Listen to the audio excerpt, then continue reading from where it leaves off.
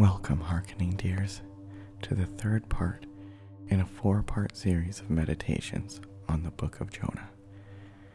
If you haven't already, I encourage you to start the series at the beginning, Jonah 1. A friendly reminder to hit subscribe, give a star rating, and write a review on whatever platform you listen to this pod.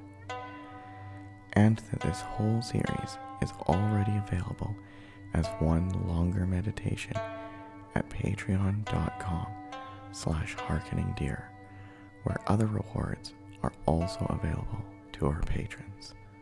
The link is also in the show notes. Let us begin today's meditation with our farms. Farm number 1, no judgment.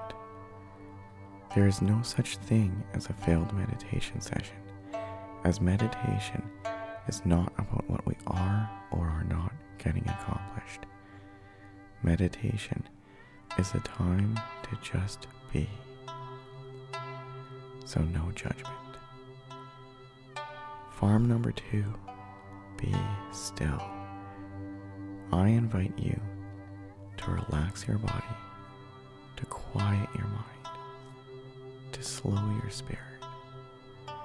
If you find it helpful, I encourage you to close your eyes and find a comfortable position you can remain in for the duration of the meditation.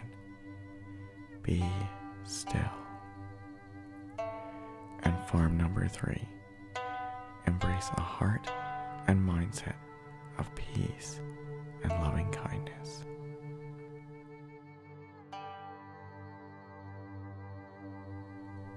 Then the word of Yahweh came to Jonah the second time, saying, Arise, go to Nineveh, that great city, and call out against it the message that I tell you. So Jonah arose and went to Nineveh according to the word of Yahweh. Now Nineveh was an exceedingly great city, 3 days' journey in breadth. Jonah began to go into the city, going a day's journey. And he called out, Yet 40 days, and Nineveh shall be overthrown. And the people of Nineveh believed God. They called for a fast and put on sackcloth, from the greatest of them to the least of them.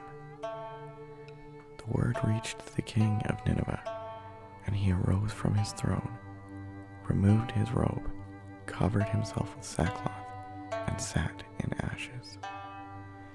And he issued a proclamation and published through Nineveh, by the decree of the king and his nobles, let neither man nor beast, herd nor flock, taste anything.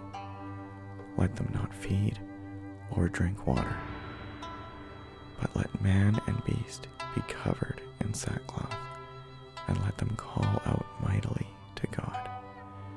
Let everyone turn from their evil way, and from the violence that is in their hands. Who knows? God may turn and relent from his fierce anger, so that we may not perish. When God saw what they did, how they turned from their evil way, God relented from the disaster that he had said he would do to them.